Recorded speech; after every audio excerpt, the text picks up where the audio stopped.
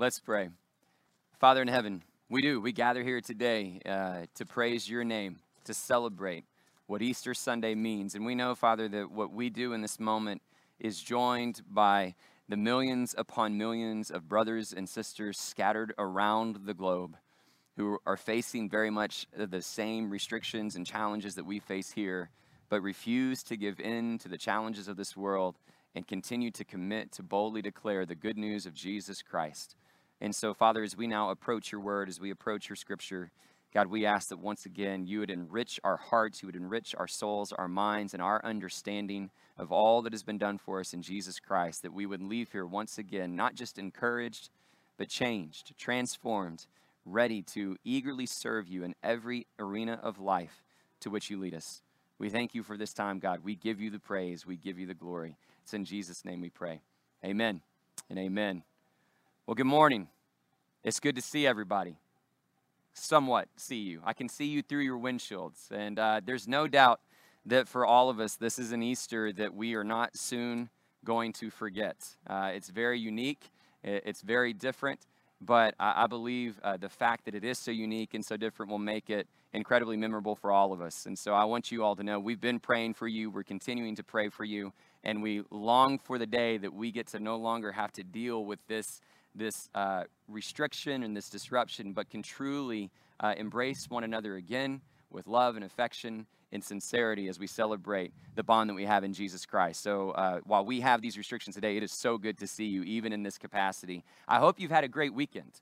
I hope it's been a wonderful weekend for those of you. I know it's been a full weekend in the Smith household. Part of that's because not only have we been getting ready for Easter, but yesterday was Woo's birthday. David Woo turned 3, right? It's pretty awesome. It's a pretty awesome birthday celebration. So we've had a lot going on in our house. And I've told you all before that we love to make birthdays a pretty big deal in our home. And part of the way that we do that, as many people do, is to identify a theme and really kind of go all out with the decorations and the games and the festivities. And so yesterday's theme for Woo's birthday was a carnival theme. And it was really fun to see James and Annabelle stay up late and help us set up the games and, pin the nose on the clown and the little balloon popping game. And they were great little helpers for us as we had a chance to kind of get this theme really decorated and set up for Woo's celebration. And as we were doing all that, I kept thinking back. I always do this whenever my kids have birthdays, is I think back on previous birthday celebrations and previous themes. And one of the one I kept coming back to was a couple years ago, James's birthday party. He really wanted to have an American Ninja Warrior theme. And I don't know if y'all have seen that show before, but it's a pretty awesome show where you have these crazy athletes come before this ridiculous obstacle course that tests their agility, their strength, their speed in amazing ways. And then when you get to the end of this obstacle course, every candidate, more or less, or participant has this warped wall that they have to run up. And once they run up the wall, they climb on top of it and pull themselves up, and they hit this buzzer, and it's this loud horn, and this smoke goes off to kind of declare that they've overcome this obstacle course. And so James wanted a birthday party like that. And so we transformed our backyard into this obstacle course. And it was pretty cool, I'll be honest. Like we were pretty proud of ourselves and the decorations. But as we were getting prepared for that, James kept coming to me saying, Dad, I really want that buzzer. Right, I really want to be able to get to the top of that wall and hit a buzzer and see that kind of victorious celebration. And I'll be honest, that was a little tricky at first. I wasn't quite sure how I was going to be able to pull that off, but I didn't want to disappoint him. And so I started researching it, but I didn't let him know, because should I not be able to pull it off, I didn't want him to be disappointed. And so I started looking online. I found this little buzzer that kind of made a similar sound, and I thought, well, that might work. And so I got it sent to me, and then I matched the diameter of that buzzer with a PVC pipe and went to Home Depot and got a PVC pipe. And then I found this styrofoam block that I just jammed the PVC pipe in, and then I fixed the buzzer on top of the PVC pipe. I spray painted it silver.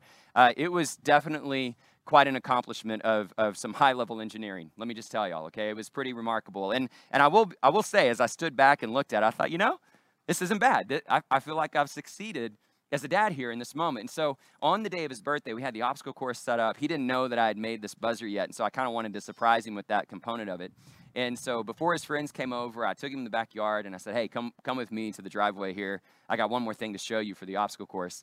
And I brought him around, and I showed him the buzzer. And he saw it and his eyes got big and he was like, whoa, that's so awesome. And I was feeling very proud and accomplished. And so he walks over and he hits the buzzer and then he looks at me and he goes, where's the smoke?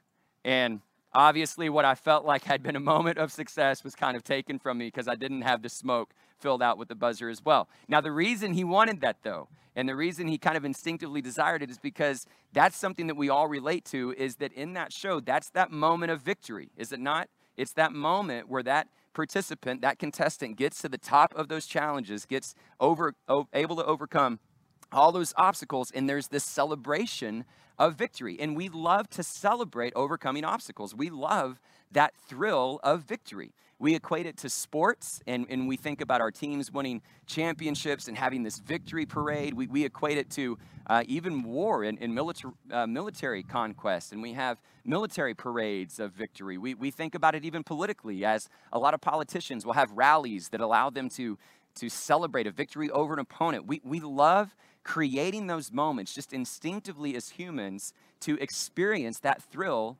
of victory. And I mentioned that to us all this morning because I'm not sure exactly with what posture you arrive here today and how you've been feeling over the last 3 weeks, 4 weeks, however long it's been. I've lost count at this point, right? But I would imagine that because of what we're facing, many of you have shown up here today and you're dealing with just that challenge of being discouraged, right? It's hard to see news over and over again that's disheartening and is troubling and is concerning. Right? And so as a result, we can't help but be discouraged on a regular basis. Or maybe some of you here today, you're struggling with that sense of loneliness, right? This isolation, this quarantining, these restrictions that we're having to deal with really create a sense of feeling distant from somebody and distant from others. And that loneliness is really setting in and it's impacting you. Or maybe you've now faced new obstacles. Right? We think about how the economy is struggling. We think about how people are now facing struggles at work or struggles with family or struggles with health, that maybe now you've got these new obstacles that you're trying to deal with and you're discouraged by all those things because you're just looking for stability. You're looking for something that helps you find a way through. And so what we need today is a word of hope. What we need today is a word of encouragement. What we need today is a word of victory. And that's exactly what we're going to focus in on today. And that's exactly where Paul leads us at this moment in the letter to the church in Ephesus. So if you have your Bibles, and I hope you do, turn to Ephesians chapter 3. Thank you. I know you've got it, whoever it was that honked. Turn to Ephesians chapter 3. Now, what I want to do for a moment is that we get to this point of Ephesians chapter 3, and this is the climactic part, not just of the chapter, but really of the entire letter. Right? Everything that Paul has done has been leading to this moment. And it really is the crescendo of everything that he is saying to this church. And so I want to remind you as to what has led to this point, because he begins this section that we're reading today with, for this reason. Right? Well, what is the reason that has led to this doxology, this climactic prayer that we find at the end of chapter 3? Well, if you remember in chapter 1, what Paul is trying to encourage his readers to understand is everything that God has done for them in Christ Jesus, right? And so the emphasis is that, listen, this mystery has been revealed, that all things are going to find their culmination in Jesus Christ, right? That he is the answer. Everything is leading to Jesus. Now, in addition to that, in chapter 2, Paul elaborates and says part of how we see this mystery here and now is that Jew and Gentile have been brought together. God is creating this new humanity. The two are becoming one, and they are being built together. This church is on the rise. And then the beginning of chapter 3, he says, now the reason God is doing this, his intent for doing this, is so that his manifold wisdom would be made known. Right? So this revelation of this mystery that is being culminated in Jesus Christ, fulfilled in the church, that's revealing the manifold wisdom of God, because of all those things, for this reason, Paul offers this final prayer in this word of doxology. Let's take a look in Ephesians chapter 3, starting in verse 14. He writes, for this reason, I kneel before the Father, from whom every family in heaven and on earth derives its name. And I pray that out of his glorious riches, he may strengthen you with power through his Spirit in your inner being, so that Christ may dwell in your hearts through faith. And I pray that you, being rooted and established in love, may have power, together with all the Lord's holy people, to grasp how wide and long and high and deep is the love of Christ, and to know this love that surpasses knowledge, that you may be filled to the measure of all the fullness of God.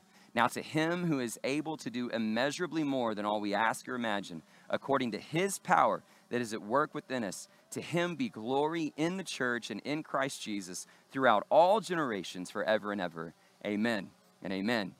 What a beautiful passage, and one that I think is more than appropriate for an Easter Sunday. Now, what we see in this final prayer is really kind of a three-pronged structure. It's actually Trinitarian in its revelation, because Paul appoints or references a desire to be strengthened by the Spirit, to have Christ dwell within you, and to be brought to the full measure of God. So you have Spirit, Christ, God. You have Spirit, Son, Father. It's this Trinitarian prayer. But before we look at those three components, I want to make sure that we acknowledge the posture with which Paul approaches this prayer.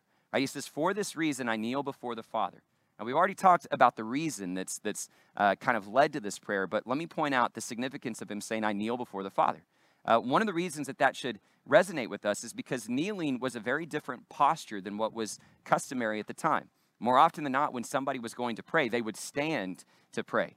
And so for Paul to kneel in prayer demonstrates this posture of surrender, this posture of supplication, and there's this fervency and urgency with which he's praying. And that to me serves as a model in terms of how we should live our lives, that you and I need to go about this life with that same sense of surrender, that same desire of supplication for God's power to be unleashed, and that we would live with that fervency, with that urgency as we seek to follow him. So he kneels and demonstrates that posture. He kneels before the Father. That word before speaks to intimacy, right? It speaks to this closeness. Paul has already talked about the access that we now have with God through Christ Jesus, and that we can approach God with freedom, with confidence. And so saying that I'm praying before the Father speaks to that intimacy and allows us to see that Paul is in close relationship with God. Right? And that's something that we need to remember as well, that as Paul is demonstrating, he hasn't had to ask somebody else to go on his behalf. He hasn't asked somebody else like a high priest or a chief priest to intercede for his doing. No, that he has that personal relationship with God through Christ, and that same relationship is extended to each and every one of us as well. So he kneels before the Father. Father speaks to God's sovereignty, right? Paul explains, the Father from whom every family on earth derives its name. He is the creator of all. He is Father of all. So Paul has this sovereignty in mind. But what really stands out to me is that before he gets to this three-pronged part of his prayer, he says that out of his glorious riches, that's how he begins to pray. Paul is approaching this moment with a full understanding of the glorious riches of Jesus Christ. Right? Think about that. How many times throughout this letter he has tried to awaken his readers and awaken you and me to the significance, to the sufficiency, to the surpassing sufficiency that we have in Christ Jesus, right? He uses words like lavish and riches and all surpassing, incomparable, time and time again through these first three chapters, so that when you and I approach life, when we approach prayer, we don't do so with a scarcity mentality. We don't do so with just a little bit, but with an understanding that God has more than enough. I don't know about you, but in times in my life where I have dealt with seasons of being discouraged or facing struggles or facing obstacles, a lot of times what I find myself doing is praying for something to sustain me, right? I find myself coming before God saying, God, just help me. Just sustain me in this season. And I wonder how many of you are sharing that sort of mentality and that sort of experience. How many times are you laying in bed at night or falling on your knees saying, Lord, just get me through this? And I would tell you that those sorts of prayers are beautiful in the sense that they reveal a certain vulnerability, that they reveal a certain dependency. But I also want to challenge us today to say that a lot of times when we pray that way and we think that way, we begin to think and live far too small. Right? We lose sight of the glorious riches that have been provided for us through Jesus Christ, that God is more than able to meet every single one of our needs. And that's exactly what Paul is trying to remind his readers of and remind us of today. And so with that as a context and as a background, let's consider briefly these 3 points that he mentions. Right? First one, that you would be strengthened by the power of the Spirit in your inner person. That's what he's asking for, right? So we see the first part, that it's through the power of the Spirit of God. And ultimately what he's asking for is that you would be strengthened. And then that word strengthened is very much literally the opposite of what it means to be discouraged. Okay, so think about how he ends verse 13. He says, don't be discouraged because of my suffering for you, right? Now, I'm asking you to actually be strengthened, be the opposite. And so it makes me wonder, and I think something that we need to give consideration to this morning as well, is what is it that typically creates that sense of discouragement in our lives, right? What is it that discourages you? When you think about the word, it literally means to have a lack of courage, to have a lack of hope, right? To have a lack of confidence, to literally be void, to be discouraged. And so what is it that robs you of that hope? What is it that you face in life that robs you of that confidence? What is it that creates that fear? I think a lot of times we go through life and we're discouraged because of the insurmountable obstacles that appear in front of us, right? Be it some sort of challenge that we're facing in society or with health or with grief or with loss. We have these things that we look at and we think, I just don't know if I have the strength to overcome it. Or maybe we're discouraged by the things that people say about us, right? Things that we've heard said to our faces or behind our backs that make us question our self-worth and who we are. Maybe we're discouraged because of failure. Time and time again, we struggle to succeed. We continue to make mistakes, and that failure just begins to heap itself upon us. Maybe we get discouraged because of all these different things that come along the way that rob us of that sense of hope. What is it in your life that creates that sense of being discouraged? Right? Part of what I want us to see today is that the way in which we solve that is through God's strength. Right? That it is through the power of God. We've been talking about the power of God throughout this whole year. We've looked at it through Moses. We've looked at it through this letter. That our prayer is for God's power to be unleashed, that his spirit would come in and eradicate that fear, eradicate that discouragement, and that you and I would be strengthened. Right? That we would find that hope, that we would find that courage. But the question becomes, how do we find it? Right? What is it that actually encourages us? What is it that's going to strengthen us when we go through times like that? Now, I don't know about you. I think there's a lot of ways that we could answer that. I mean, sometimes it is to succeed. Sometimes it is to have an encouraging word. But for me in my life, when I think back on those experiences, one of the greatest sources of encouragement is to recognize that I'm not in it alone. Right? To find somebody else that's gone through the same trial or the same struggle or is facing the same obstacle that I've faced. And all of a sudden to be able to relate to that person, have empathy with that person, and to recognize, hey, they've gone through it as well. And I think that's in some ways how these first two parts of this prayer work together. Right? That ultimately what Paul is trying to do here is to encourage his readers that you can find this strength, you can find this courage by remembering the essence of this timeless promise that is consistently laid out for us through the scriptures, right? Time and time again, does God come alongside the disheartened and the discouraged, and what does he tell them? He says, be strong and courageous. Why? For I am with you, right? I will never leave you or forsake you. This is the essence of the gospel, right? That Jesus is Emmanuel. He is God with us. And so the second part of this prayer is that you would be strengthened by the power of the Spirit through your inner person, and that Christ would dwell within you, right? That you would be reminded that you are not alone. No matter what you face, he is with you.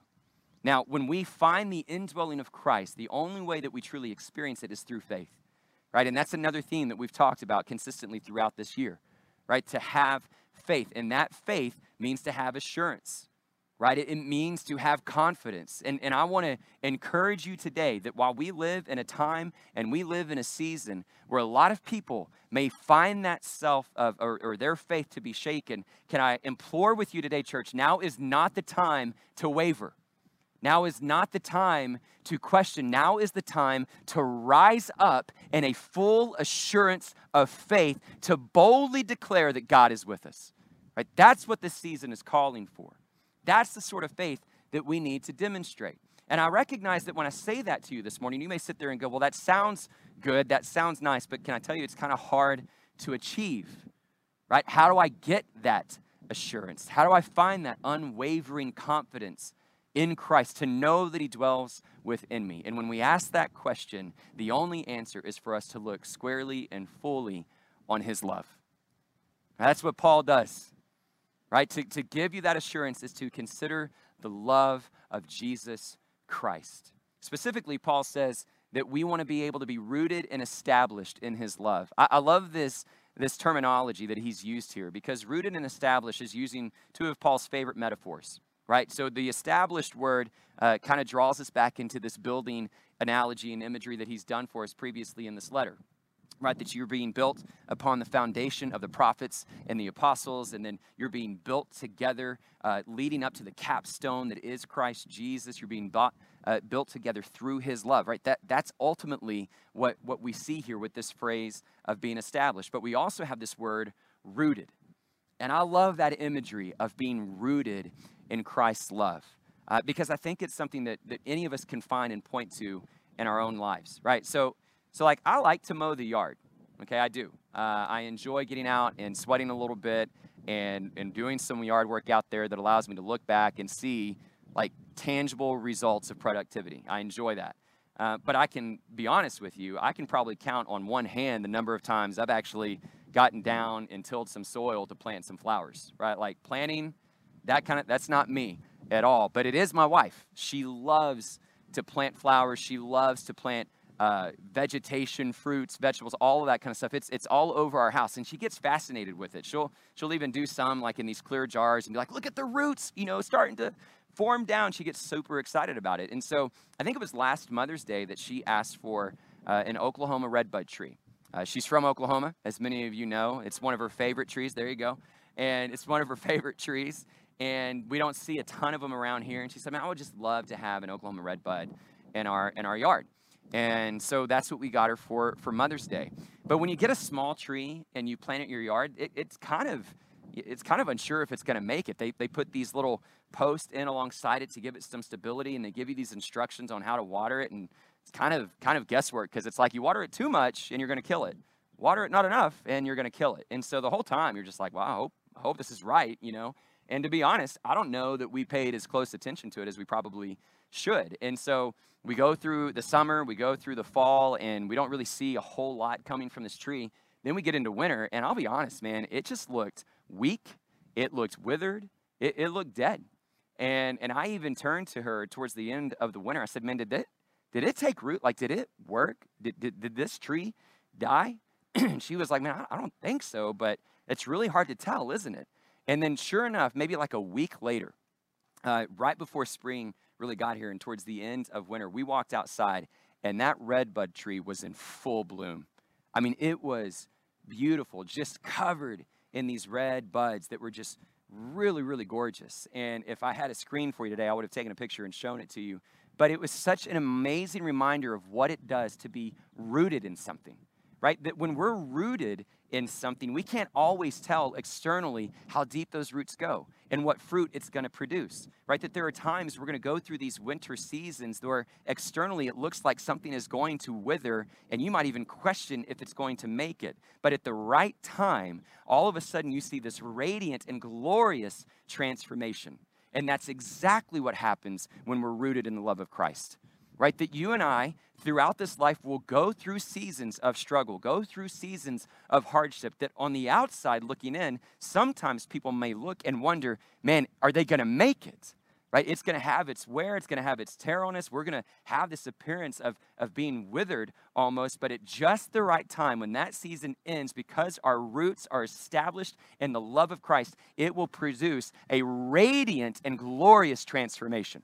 That's why we decorated the cross like we did today, right? That this symbol of death just 3 days ago is now radiantly and gloriously transformed to a symbol of life, because it is rooted in the love of Jesus Christ. And so the question that we all must wrestle with this morning, church, is, do you truly grasp it?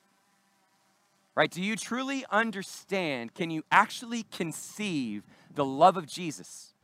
Do you feel it coursing within you, understanding the love of Christ?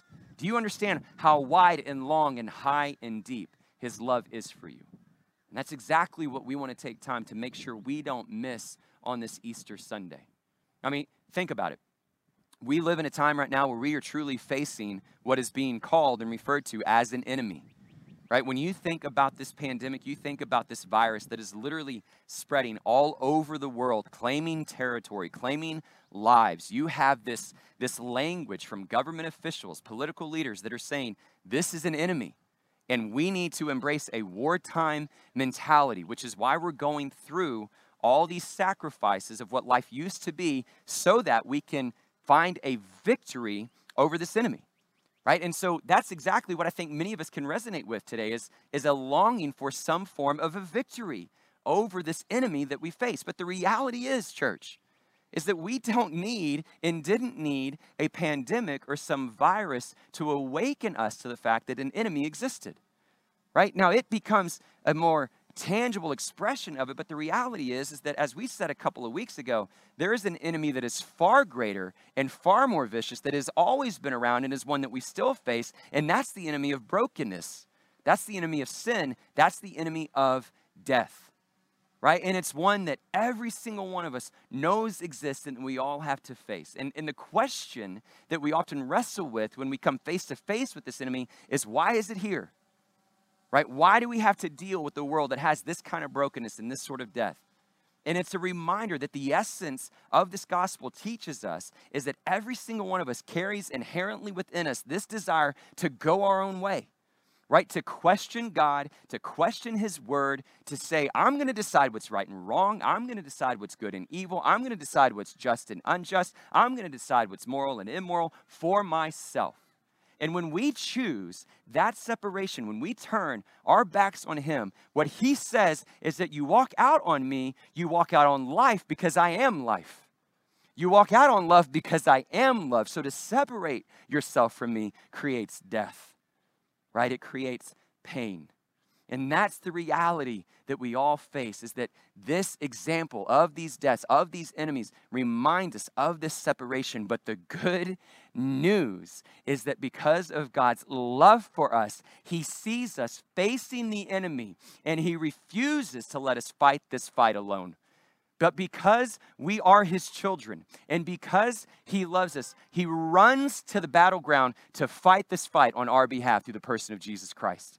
And so when Jesus demonstrates ultimate servanthood by sacrificing himself on the cross, he absorbs fully all the wrath that God had in store for those who would turn his back on him. And in so doing, the punishment that we deserve, the death that we deserve, was laid upon him, and by his wounds we are healed.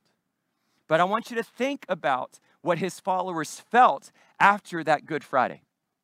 I want you to think about what they felt on that Saturday.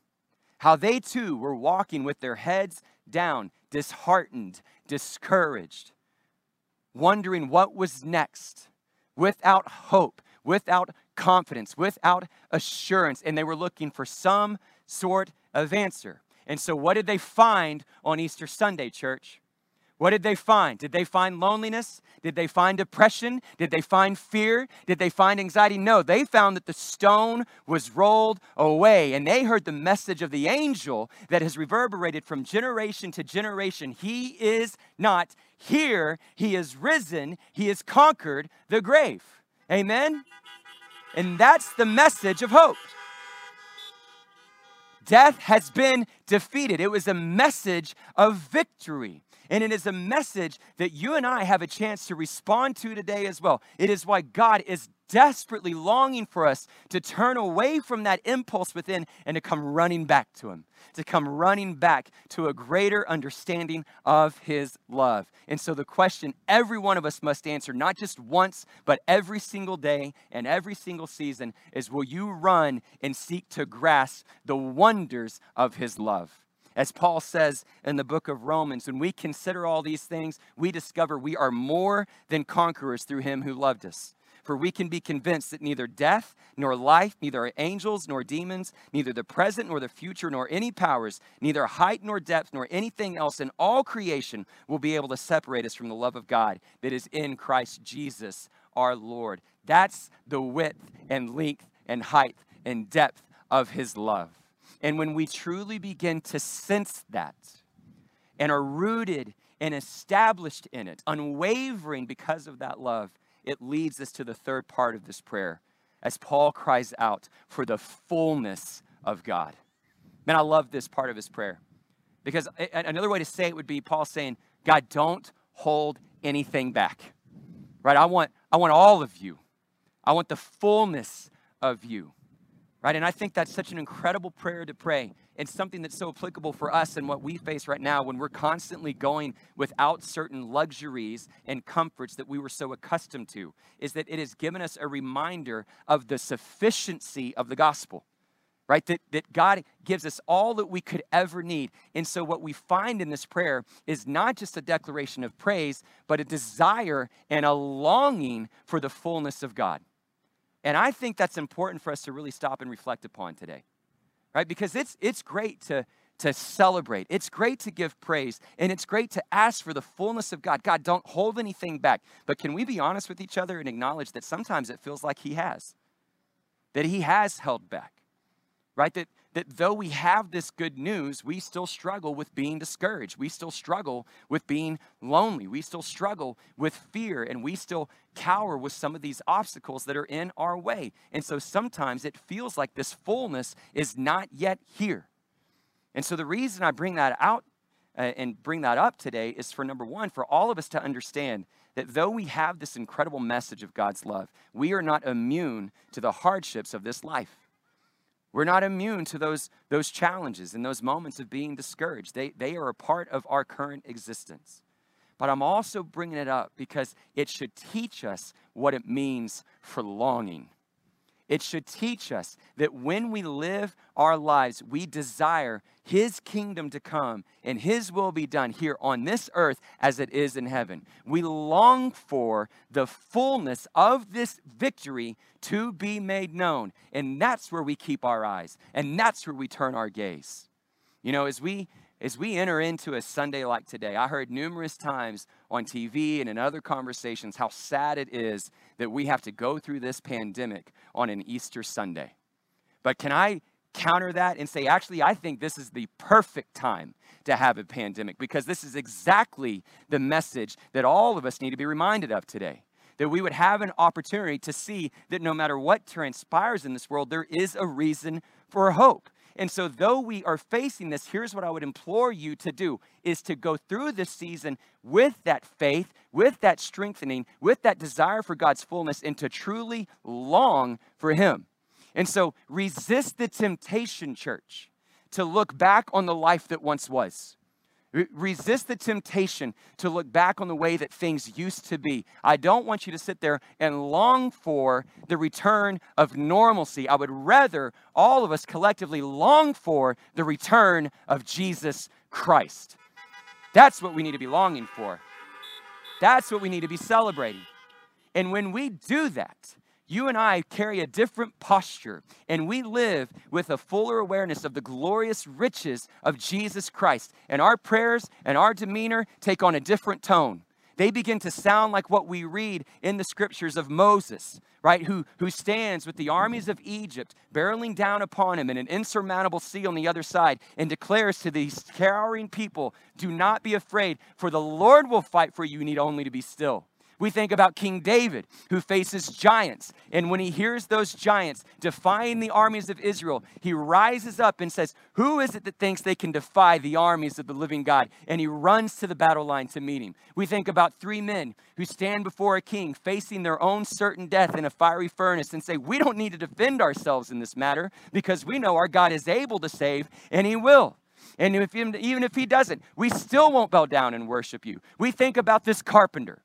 A carpenter who would go around forgiving sins, and when that authority was questioned, he would have the lame walk and the blind see to demonstrate that power. This same carpenter who could feed 5,000 in front of him, the same carpenter who could get the wind and the waves to obey him. We think about this Jesus who willingly gave his life for you and me so that we could see that love. And on that third day, he gave life to the church, and he set it aflame that allowed all those followers to stand before similar persecution, similar struggles, similar suffering, and find that an ability to rejoice for being counted worthy for the suffering of that name. And what is that name, church, but the name of Jesus Christ? And I would encourage you today that that name is able to do immeasurably more than we could ever ask or imagine. And he has done more than just risen. He will return. And he who is coming will come without delay. And let me tell you, the next time we see him, he's not going to be a humble carpenter. He's going to be a rider on a great white horse whose name is Faithful and True. His eyes will be like blazing fire, and he will come with the armies of heaven, and his name will be tattooed on his thigh, and it will say, King of Kings and Lord of Lords, and he will ride in the fullness of ultimate victory. Amen? Amen. And that's the victory that we celebrate and we long for today. And so let us live out this doxology. Let us come together as his church, joining with brothers and sisters gathered all across the globe. And let us bring him glory, saying, to him who is able to do immeasurably more than we could have ever asked or imagined. To him be the glory in the church and in Christ Jesus, now and forevermore, for he is King of Kings and Lord of Lords, and his is the victory. Let's pray. Father in heaven, we love you. And we celebrate you. And God, we are honest, we long for you. We long for your return. And we long for the fullness of this victory that you have secured for us in Christ Jesus. And so may we gather together today and once again be rooted and established in this incredible love. God, help us to grasp with all the Lord's people gathered around the globe on this Easter Sunday to truly comprehend how wide and long and high and deep is this love, so that we can give you the glory you so richly deserve. We love you, Father, and we praise you. It's in Jesus' name we pray. Amen and amen.